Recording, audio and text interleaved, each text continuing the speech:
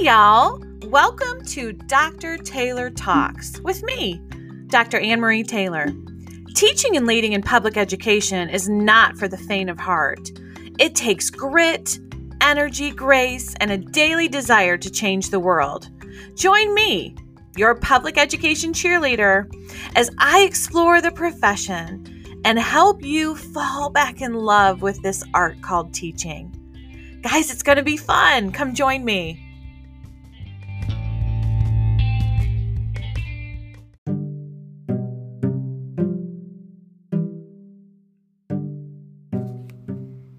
Hey, Horse Creek Academy. It's Dr. Taylor with a little podcast for you today as we move towards our second week here of virtual learning.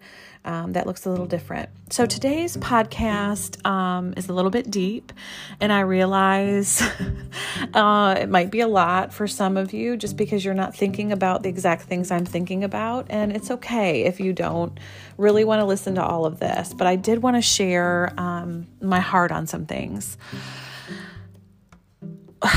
Number one, oh my gosh, we have such a great team.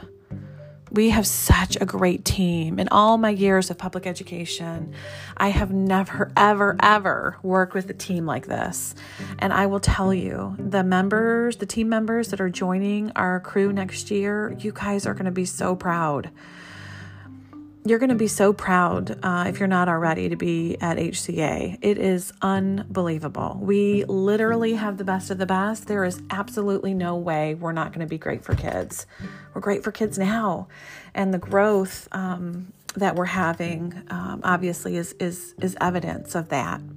You look at a couple pieces of data recently. You look at our wait list. You look at our continuing enrollment applications, you look at our new enrollment applications, and you look at how many teachers applied for the positions that we had open. That data alone says a few things about Horse Creek Academy. I can't begin to tell you enough how, if we put our mind to it, we can actually reinvent the way things are done in public education. And I know I sound dramatic when I say that. I know I sound a little bit over the top. Y'all, I mean it though. We are creating and giving the board kind of a new visual to look at regarding the way we do collective leadership and our collective village. I can't wait to share it with you once we show the board. But this is the idea that we are absolutely a team, and there's no one on this team that's more important than the other. And how important it is for us to have this kind of team mentality, for us to single-handedly, in some ways, change the way education is done in South Carolina. It is just unbelievable.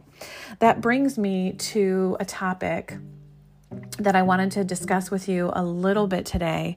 I listened to a podcast earlier today from Brene Brown and Simon Sinek. Brene was actually interviewing Simon Sinek about something called The Infinite Game. And those two are some of my favorite researchers and leaders in the system, and they're not educational leaders, but they're just leaders in their own right. And I want to talk to you a little bit about this infinite mindset.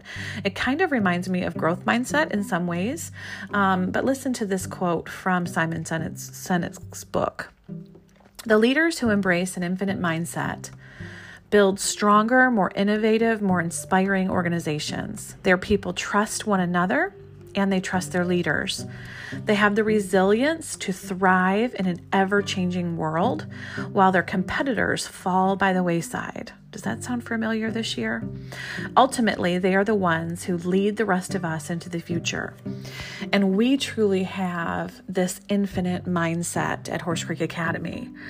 This thing called education is not a game we win or lose. This thing in education is this beautiful journey that involves not only academics and obviously learning, but this big social emotional health and wellness piece that we we are really getting so good at. And as we continue to build the team, and as we continue to grow, and as we continue to get this bond and employ the best and the brightest teachers, can you imagine what kind of infinite mindset and infinite game we can play? And here's the thing. While our scores might not show it right now, y'all, I promise you, they will. They will. What we're doing for kids, when you look at what the research says we should be doing, we are meeting all of those criterion. We are checking off boxes in each area, and we're doing all the things the research says to do. And when it doesn't work, we're going to try different things until we find things that work for our students. Y'all, I know that this year has been tough. I know COVID's thrown a million curveballs. I know that you're tired. I know that you get frustrated. I know that we're human, and I know that we all make mistakes. But what I know even more than that is we are on a team, and we're on mission that's like no other mission in any surrounding schools. And I just am so honored to be the leader, and I'm so honored to see what we do. All right, so we are in it for the long haul. We're not in it for gains that are temporary. I don't just care about the MAP scores that we have for winter. I care about our children's well-being and their scores 2 years from now and 3 years from now. And I care about high school graduation, but mostly I care about every single student and their families. And I want us to be as flexible as possible to meet them where they are. I think we're going to be able to do that. With saying that, there is going to be a lot of change in the next couple of years, not only with our buildings and our moves and our gaining people and structural changes and making sure that our budget works out, which is going to be a tough one the next couple of years. You need to know that if there are changes that you don't absolutely love, sometimes these changes aren't forever. For example, we need to meet our numbers next year and have our building full of students so that we can make budget based on our new mortgage and all of our new pay scales that we love so much. So things are going to be tight. I'm going to ask you to sacrifice some. I'm going to ask you to take extra students some. Because we have to make things work. But I above all else, I want you to trust me. If we add a student or two to your class, if we have 20 in some classes or even 21 or 22 in some classes temporarily, please know it is because we are looking long term. We are looking to change the way things are done. And in order to do that, of course, we have to function financially and otherwise. I will always be on your team. I will always be your biggest cheerleader. And as we all move forward, just be patient and know that some of the things that we're doing have a greater purpose. And every single time I can tell you the why, I will. So anyway, happy weekend, happy next week. And I'm hoping that we get to return to school in our normal fashion very, very soon. I love y'all, and I'm so proud to be your leader. Y'all have a good one.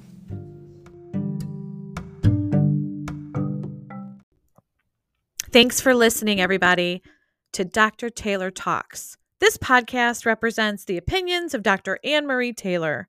Opinions shared in this podcast may or may not be generalizable to all educational circumstances.